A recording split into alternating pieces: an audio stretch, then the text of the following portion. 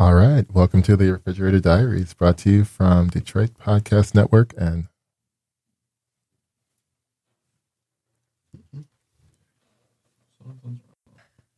all right.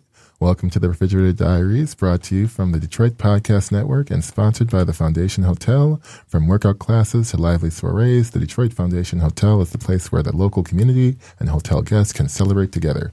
Be sure to check out the Apparatus Room, bridging the old and the new, offering iconic new American cuisine rooted in Midwestern ingredients. So let's get right into it. Here we are starting our episode 2 of the Refrigerator Diaries, and we've got some amazing guests on today. We've got Brenna Hauk, and we've also got Sandy Levine. So we're going to get right into our first segment here with Sandy. Shortly after I was promoted to my first restaurant manager position, I was running the door on a busy night. One of the guests was very upset that we didn't have any booths available and became extremely agitated. I explained that they were full and we could give him one when someone got up, but no matter what I said, he just got angrier and angrier. It seemed like every word I spoke sent him more and more into a full-on frenzy until he was literally shouting at me like an inch from my face. I remember being red-faced and sweating, wondering if he was going to punch me. I literally had like 1 or 2 weeks of experience as a manager at this point. Other guests were staring and I had no idea what I should do, but just said, let me see what I can do to get away from the situation. Miraculously, during the time he was berating me, someone had asked for the bill, and I let him know we'd be able to take care of him in a few minutes. The guest got up and left. I sat the angry gentleman, who was now acting like he was my best friend, and as I was walking back to the host stand, I saw my boss laughing. She'd been watching the whole thing. She said, I told him to give you a hard time, but he really went to town on you. That was probably the most awkward few minutes I've ever had working in a restaurant. How you doing? I'm pretty good. How are you? Good. Not too bad. I appreciate you coming on for the show here. Yeah, happy to be here. Yeah. So why don't you let us know a little bit about you here? I help operate the front of the house at Chartreuse Kitchen and Cocktails. Mm-hmm. And then I'm also the proprietor of the Oakland Art Novelty Company in Ferndale. So the Oakland is a craft cocktail bar, kind of a speakeasy style. We don't serve food there, just sort of intricate, well-made cocktails. At Chartreuse Kitchen and Cocktails, it's more of a full-service restaurant, farm to table, nice. Kind of featuring very fresh, high-quality ingredients. We have a lot of close relationships with farmers, with kind of local ties to Detroit and southeastern Michigan. Okay. All right. So a lot of people don't know this about the Oakland, and I could even be wrong on this, but the Oakland was one of the very first few that started doing pop-ups, right, along with Revolver a few years that's back, true. Right? So pretty shortly after we opened at the Oakland, we just had, some relationships with friends that wanted to do, pop-up dinners or, whatever it was. So initially we did a lot of things with James Regato, who was just kind of like a very quick regular right after we opened, was just a big fan of the bar. So we became good friends. And he actually was the one who introduced me to the person who became the chef at Chartreuse and eventually our partner. So we did several things with James at the Oakland and at the Root when he was back there. And then the Komodo Kitchen, it's sort of like an Indonesian pop-up that we did several dinners with, and I'm kind of obsessed with their food too. Oh, nice. I haven't had that in a while. We have to do another one of those. Sounds good. Shout out to them. So I've got to ask you, have you ever eaten anything that you're ashamed of? Oh, wow. Well, yeah, absolutely. Tons of my cooking. Yeah. But no, I mean, things that I've served at places, yeah, because I've worked at, as a younger teenager and early 20s, I've definitely had that experience of like serving something to someone kind of knowing that it was not great or knowing that what was it? I wasn't proud of it. Well, I worked at like places like Fridays and Pizza Hut, and, stuff like that. Okay. I've been very fortunate to be able to work at quality places more recently where, there are times where I serve something that, there might be a question mark in terms of what that person's taste is and whether they might like it a lot or not. I've learned a lot at the Oakland. There were a lot of drinks that were like polarizing, like things that people either love or hate, and it just depends on what your taste is. And that's something that I'm fine with. Not every drink is for every person. And, we make drinks there specifically for that, and try to match them to people's tastes. Yeah. So when I think of you, I think that you've got like quite a bit of an experience, right? You've like working with the Oakland. You've got things going on with Chartreuse Kitchen. You've got some event backgrounds going on here. I'm older than a lot of the people that I work with, so I've been around yet. Yeah, we all are. When you think of Detroit food systems here, what comes to mind? Because you obviously have experience outside of Detroit when it comes to like food systems in the Metro Detroit area. What do you specifically think of when you hear that in Detroit? Well, I don't know. I mean, everything's changing, right? It's in the last 5 years specifically, but even in the last 10 or 12 years, I think things have been steadily changing. And it's now in the last 5 years, last 3 years, 2 years, it's kind of just like hyper speed. So nothing is really fixed, it seems like. Right, yeah. For those of you that don't know, from the point of origin, which is right around Campus Martius, in the past 3 years now, we've had over 225 restaurant openings within a 10-mile radius of that? I haven't heard that number, but that definitely sounds... It's pretty up there. Yeah. Now, do you feel that's a good thing or a bad thing or just a part of growing? Who knows? I guess we'll see. You know, I mean, I like to think of it as a good thing. I mean, from a diner's perspective and somebody who, has lived in the Detroit area my whole life, I think it's great. Right. I remember times when my wife and I kind of bounced around a little bit. We spent a couple of years in San Francisco and Philly and Chicago. And I remember coming back here and being like, I just wish there was like more stuff like that going. Yeah. I mean, the ethnic food was a big part of the reason that we came back. You know? There's definitely tons of great stuff here, but in terms of the sort of like new modern whatever it was, that wasn't going on 10, 12 years ago. It was like steakhouses was like, if you wanted to go out to a nice dinner, that's where like you a went. steakhouse. Yes. Yeah. Okay. So that part's really exciting. And there's a big, a huge variety of different kinds of awesome meals that you can have here with certainly, inexpensive included in that. And that's expanded quite a bit too. Mm-hmm. But the kind of like interesting ingredients prepared in interesting ways, that we're not used to, that are with like new techniques or new ingredients that we haven't had before. That's been really fun, right. Yeah. Okay. So I've got a question for you. Since you've obviously witnessed this from the beginning, and what year did you come back to Detroit? So I came back 2 different times. So my wife and I were in San Francisco in 2000, 2001. We came back and then went to Philly and Chicago for about 2.5, 3 years. Okay. And then that was 2004 to 2007. And then we've been back since then. Oh, nice. All right. So what are some trends that you think are going to be taking the forefront here as we roll into 2018? I don't know. I mean, I think it's just kind of like an expansion. I think one thing that has been a big trend, both in Detroit and across the country has been like the really well executed food in a very casual, approachable environment. Mm-hmm. Quick casual concepts. And I think it's both directions from that are going to kind of expand, where it's like the quick service where you can just go in and get food and leave kind of thing seems to be expanding a lot across the country. And, I think we'll see more of that probably in Detroit. And I think at some point,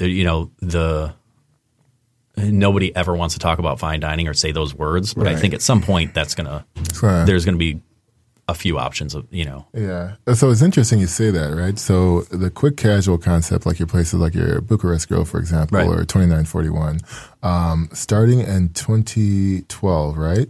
These started seeing about a 10% growth year over year from like 2012 until now. And then before then, I think it was like 25 years ago, you couldn't really consider like when you think about quick casual, right? Like what? Yeah, fast food. Yeah, that's what it was. Not a lot come to mind. So it's interesting that you say that. Is this just like something you've noticed, or are you also reading up and researching for your next big project? I don't know. I mean, no. I think both Doug and who knows? Who knows what will happen years from now, but I don't think either of us is really like super passionate about that right now. Oh, okay. Are you just telling us that? You're keeping it under the wraps? Right. That's what he says. Well, no, I mean, that's something that's like one day far away from now when I'm like a one business day person. But no, I mean, I think we have our hands full with chartreuse, and certainly, adding the Oakland to that. So I think, if we were to do something else, it would be something that we were really excited about doing, as something different. I don't know what that would be or when or if or whatever, but I don't know. Quick service is something that I enjoy as a guest because I have 2 kids and I'm like, we're always going somewhere in and out, let's go. And late, as you found out today. But yeah, I don't know. That's something that I think is growing quite a bit, but I probably won't have much that. So we're going to take a quick break here, and when we come back, we'll jump right into our interview with Brenna from Eater Detroit. All right, we are back here with Refrigerated Diaries, and we are on with our next guest, Brenna Hauk from Eater Detroit. My partner and I decided to try brunch at a local restaurant that we'd been to before, but not during that particular service. When we arrived, the restaurant was relatively empty.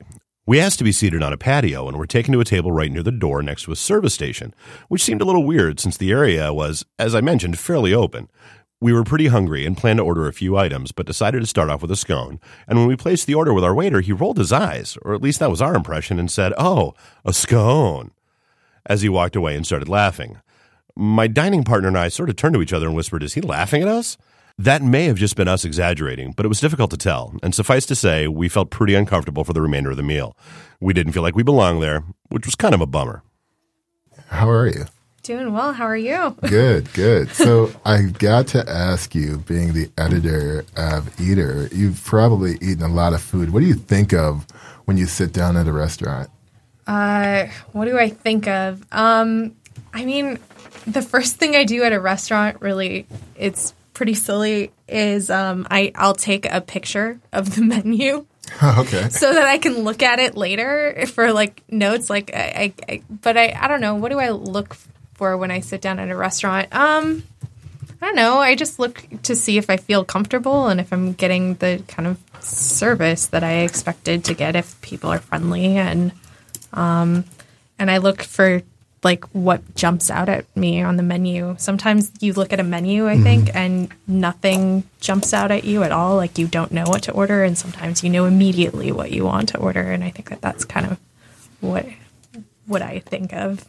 If you were not an editor, would you still be taking pictures of menus, or is that just something that you do now? That's definitely an editor thing that I do now. I think that like when I go out to eat now, because I write for Eater Detroit, I'm always kind of slightly in that zone. That mold, yeah.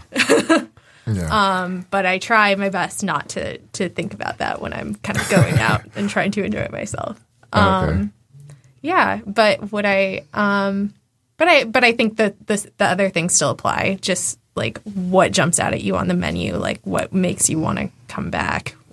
Cool. That restaurant. I see. So October 14th, 2014, we've got a D-Business article here. Automation Alley offers first trade mission to Saudi Arabia. And then November 5th, 2014, we see Brenna Hauk in as Eater Detroit editor. How do we go? What happened here? What was that? That's a couple months now? Is it October to November? What happened? I was writing for both at the same time. Okay.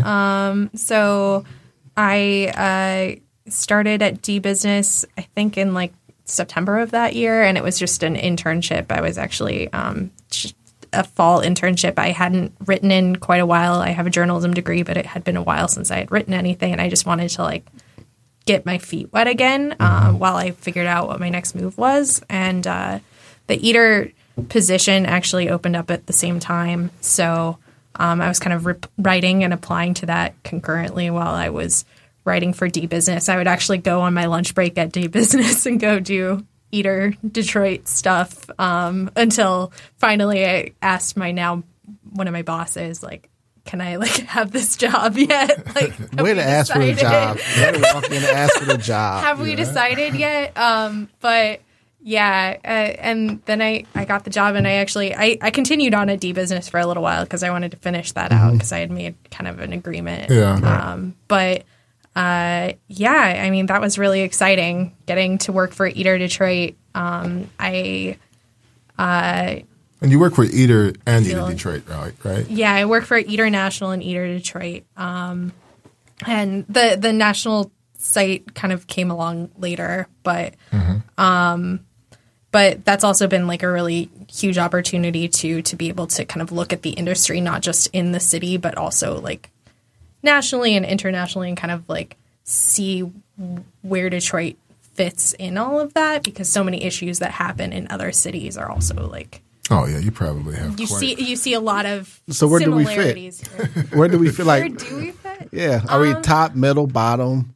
Steadily rising. Right now, I feel like there's like a lot of fascination with Detroit, which is like obvious to anyone who reads like the media, like sees Detroit articles, and I think some of it is like really not quite like hitting the mark. Right? You always know when you like read an article that like it feels like somebody just read somebody else's website and then wrote an article about it. And then, but I think that at least at Eater, like people are really interested in Detroit and interested in coming here. And when I go out of town now, people are like, oh, wow, like I've heard so many good things about Detroit. Okay. When I interview people, they're saying that they're hearing a lot of interesting things about Detroit that have piqued their interest and they want to come here, which is, I think, great for our city, and that's tremendous. And that's something that's definitely changed since I've been writing at Eater Detroit anyway. Like I think that kind of coming out of the bankruptcy and all of that, kind of the narrative changed. Well, I mean, and that's still kind of, I think there are still a lot of issues obviously that need to be addressed in the city, but like it's nice to see that people are thinking about Detroit in a more positive way. Yeah. So I've got to ask you, like, do you get a food budget here? Are you like eating meals on comp plans? Like, how does that work? I get a small food budget now. It's not big by any means. I can kind of use it like for a splurge or something, or if I really need to go to a restaurant to try it. Call you then to eat with you. Yeah, right. No, I'm sorry. I'm not like. Maybe if you want to have a lunch meeting somewhere, I can write that off. But yeah, no. For the most part, it's just me like kind of eating on my own and going out in the normal way that I would. Okay. What do you eat when no one's watching? What do I eat when no one's watching? Do you mean like when I go out or when I'm at home? However you want. I feel like I've eaten like eggs every single day this week. Like eggs and toast. My boyfriend is into baking bread at home, so like I've had like home baked bread all week. Wow.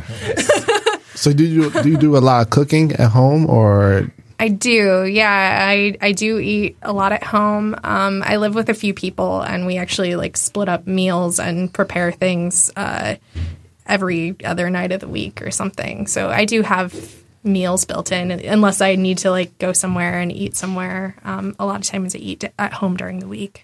Okay, so for those of you that are just tuning in here, both of our guests are required to provide a picture of their refrigerator from the night before.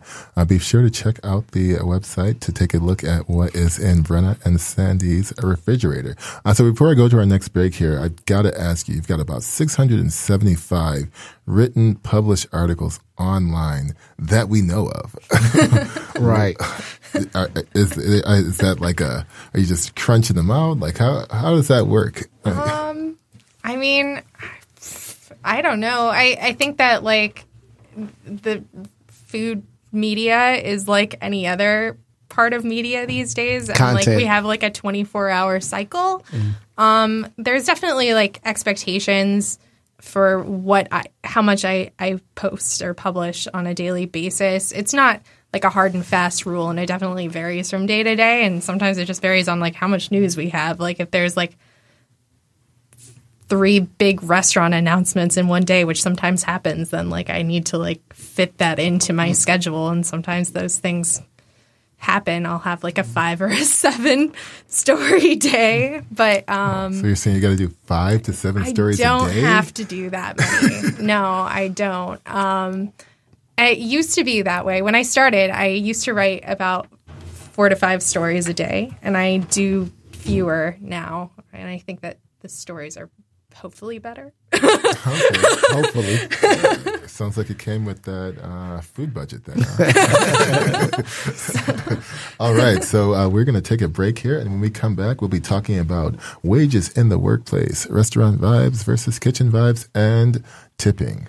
All right, we are back with Refrigerated Diaries here. We've got our wonderful guests, Brenna Hauk from Eater Detroit and Sandy Levine from Chartreuse Kitchen and the Oakland. And we're going to go into our first topic here with tipping. So recently there was a class action lawsuit filed against the Michigan-based restaurant chain Maru Sushi here. The lawsuit was originally filed in November of 2016 on behalf of a former employee they had. And the additional main cause was that Maru Sushi was requiring that the restaurant workers instituted a tipping pool.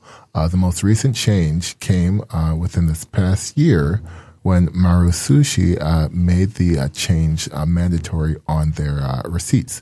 So the language tells the guests that you got a 10% service charge that is taken out of your payment. And then from there, they are then instructed to pay 10% less than what they normally would so that, they're not paying 20%. In my opinion, before we jump right into that, I feel like this is just a good example of not properly explaining the language. I could be completely wrong and off base here, but as I was reading the story, I thought to myself, if I were explaining this as long-winded as I can be, I can imagine the words getting mixed up. It's like, okay, we're going to charge you more for this meal, so we're being honest with you up front, and because of that, instead of doing your normal 20%, don't feel like you have to tip us for that 10% service charge that you're already getting charged.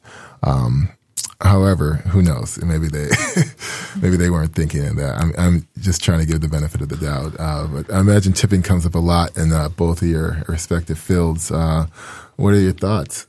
Well, I could tell you that Doug and I talk about it all the time. I'm a huge, huge fan of Danny Meyer, and he has instituted what he calls hospitality included in, I think, all of his restaurants, if not all of them, then most of them, where you're just charged a certain amount. I don't think they allow, like, there's no tip line or anything like that. Okay. It's just included, and that is, I think what Maru is sort of going for is just paying a fair wage to the back of the house, so that there's not a gigantic discrepancy between what the servers are making and what the kitchen's making. And that was spurred by him losing kitchen staff who were passionate about cooking, and that was sort of their dream. And then they saw servers making like 3 to 5 times as much as they were, and asking for serving shifts. Mm-hmm. And basically, he more or less said, like, he doesn't want to be responsible for people giving up on their dreams because you can't make money. Yeah, exactly. Mm-hmm. I don't know that I agree with the way that Maru did it, and I can tell you that I've worked at places in the past in other cities, and I've heard about other places doing it here where there's no transparency, and it's just kind of like your tips are put in a pile and then given to management, and then they divvy it up how they see fit. Correct. Yeah. In which case, and there are some cases in it's not some of the old school restaurants where the management takes a big chunk of that, and So, it's the fee for starting the restaurant. Yeah, I guess. Yeah, I don't know, and I think that's completely goes against horrible certainly what I believe and what he was going for. But the fact remains there needs to be some sort of solution where the back of the house is making something comparable, at least to the front of the house. I think this is the issue that most people who don't work in restaurants are really not aware of. It wasn't until I started working with Godwin that at some instance I was doing the serving, and I got tips really well. And then just recently, I was in the back of the kitchen, and came time when they was divvying up the money. I looked and I was like, wow, you made some good money today. And I was sweating, and I feel I put in just as much labor as you did, but I'm not going home with another $50 in my pocket. Yeah. So, but it's one I wasn't aware of it, that discrepancy, until I actually was told about it, and then I lived it myself. So I think a lot of people are not even aware that this even is a discrepancy. My assumption was that the chef and the people in the back of the house made the most money. Right. You know. Yeah. Yeah, that's what you would think, right? I mean, it's definitely like a conversation, like Sandy said, about like that a lot of people are having in the industry about how to kind of compensate their back of house workers in the same way that their front of house workers are compensated, and how to make that fair. And that tip pool is just kind of a strange story. I even struggled with that, like reading that, because I think tip pools in particular aren't really well understood by people. Like, it gets very technical about like how you can actually do that in a way that's legal. And actually interesting, like the Trump administration is actually trying to make it legal to pass these tip pools now, where employers can do that. And then and there's a lot of concern that, or at least like the Restaurant Opportunity Center is concerned that will allow employers to then take out a certain portion of the tips for themselves. Very possible. I know for certain that with a formalized reporting system for tipping, all of that unaccounted for tip money will finally have a place to be reported to and taxed upon, which is going to help out all of the government institutions that really dive into the community so much. I mean, I'll say, like, I would love it if there was just no tipping and everything was included and we could pay people, the right wage. And again, I think transparency is really, really important, because there is an argument, and if hospitality is included and there's no tipping, then it's very easy for an employer to kind of take advantage of that and continue to pay people really low wages. But I think, it's also a really good opportunity to even the playing field, and then take care of back of the house people, maybe offer insurance. And I think it should be mentioned that Rose's Fine Foods is sort of like one of the local, one of the only local, if not the only local restaurant that does that. There's a few. The Restaurant Opportunity Center in Detroit focuses on raising awareness around those the sanctuary restaurants and raised restaurants. In particular, are unified for that particular focus of pushing that. Little known fact: so slavery actually is linked to tipping. We talked about this at lineup like 2 days ago at Chartreuse. Right? You wouldn't know, but as part of the New Deal and with the Pullman Corporation here with the railroad, the newly freed slaves, since they were originally doing that work anyway, were instituted with this idea of tipping. So Americans that went over to European countries and brought that behavior back here decided to keep it. Whereas now if you go over Europe, tipping isn't like what it is here. It's, it's definitely not the same. So moving on here, I want to talk with you guys about restaurant vibes and kitchen vibes. I know that's like a complete 180. So when I first went into the restaurants here when I was young, my parents were very, very cheap. And so we would literally, McDonald's was a treat. Anything, Red Lobster, even in all of those. I would interrupt. I think McDonald's is a treat for anybody, especially when you're young. He went to a good school, ladies and gentlemen. They weren't abusive to him. They loved him. Just say that much. They loved him. I was there. And so my first time going to a restaurant where you can kind of see like the kitchen and movement back there, I just fell in love from like the kitchen talk and people like yelling like, "Oh, who are you? Yes, chef." All of that was super exciting for me. And so I identified that anytime I go into a restaurant, that's kind of like what I see, what I pick up, what I tend to lean to. But what about you guys? What are some of your preferences here in the kitchen and in the restaurant? One vibe over another? I mean, I think I migrate towards places where I'm comfortable, where like the staff are willing to talk to you, and like if if you even get lucky enough to like have someone who will like talk to you a lot about things other than like what you ordered, then that's always like the best thing. Like just having a conversation. I guess that's maybe because like I like to get out and talk to other people. You like words. Not in a work way. You like words. But like that was also, I guess, like a thing. Like growing up, like I would go out with my family and we would go to the same restaurant, and like we knew like the people that worked there, and so I think that that's like a thing that I like. I'm an old man. I like quietness.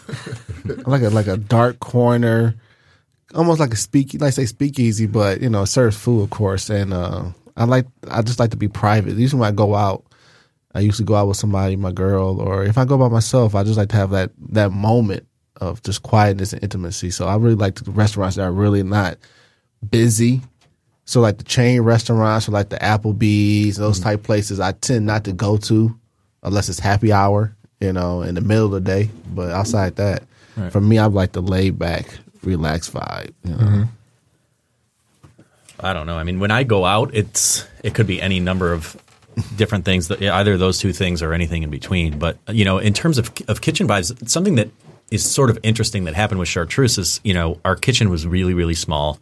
And we didn't really have very much money, for like startup costs or construction or anything like that. So we didn't have the options of, like expanding the kitchen or building walls or anything like that.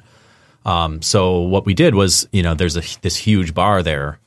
So on the long side of the bar, we have kitchen stations. So there's the garde manger, and then sort of like my favorite desserts spot and to finishing. eat, by the way. Cool.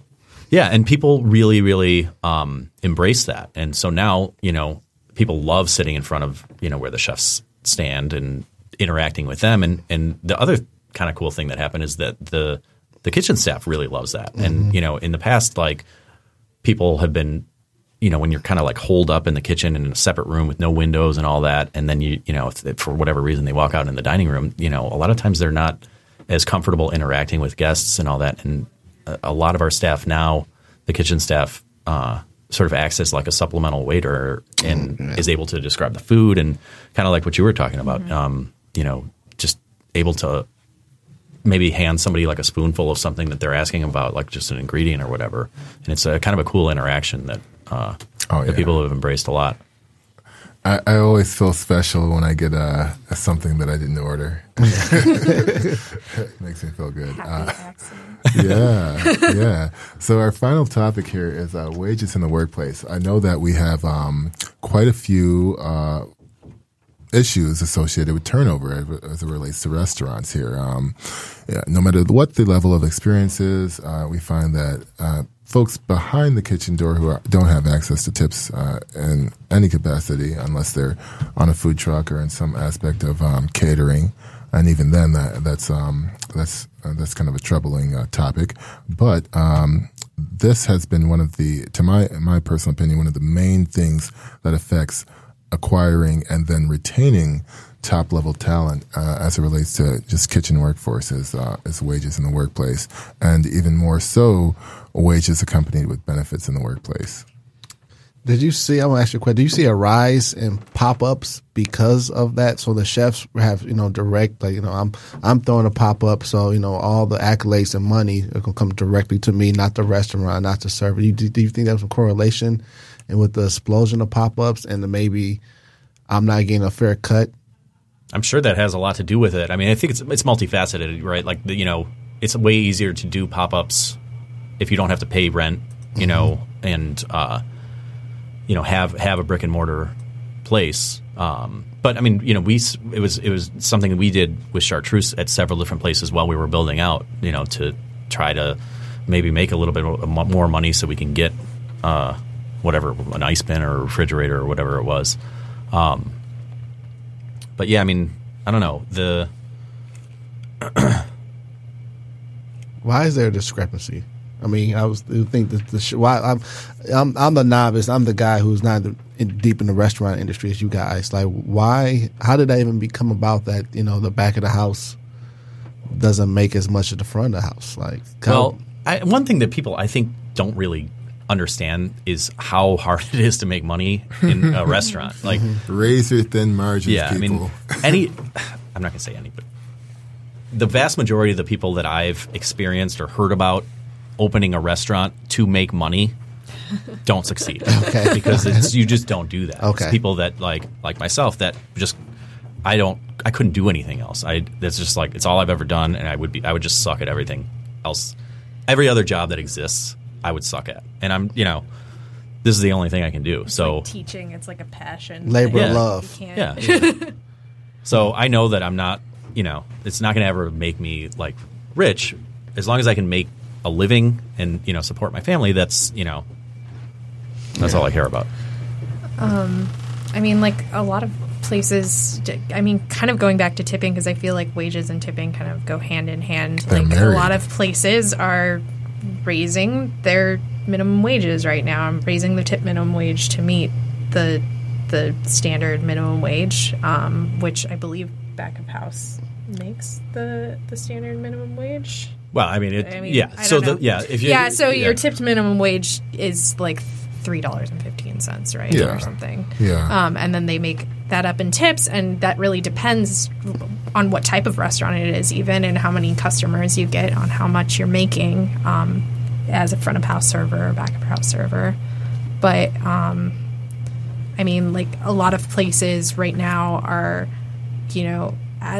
as minimum wages are raised to kind of be just a standard minimum wage in some cities, they'll get rid of tips like they have in some restaurants. Right. They'll eliminate tipping, and they'll offer benefits or other things to try to like lure staff to stay at their restaurants. And Yeah, no, I agree. I think it's definitely something important to look at when you think of all of the different industries that have kind of progressed over the years outside of the restaurant industry. You usually get something. You get a sick leave, right? You get some type of benefit, some 401k or something. All we want in the kitchen, myself speaking from the aspect of being in the kitchen, is just a benefit. Let's start with a couple. benefits, something. sick Can we get leave, one? maternity leave. Right. well, like inflation and living wage have gone up so much more over the past 5, 10, 15, 20, 25 years than minimum wage has. Correct.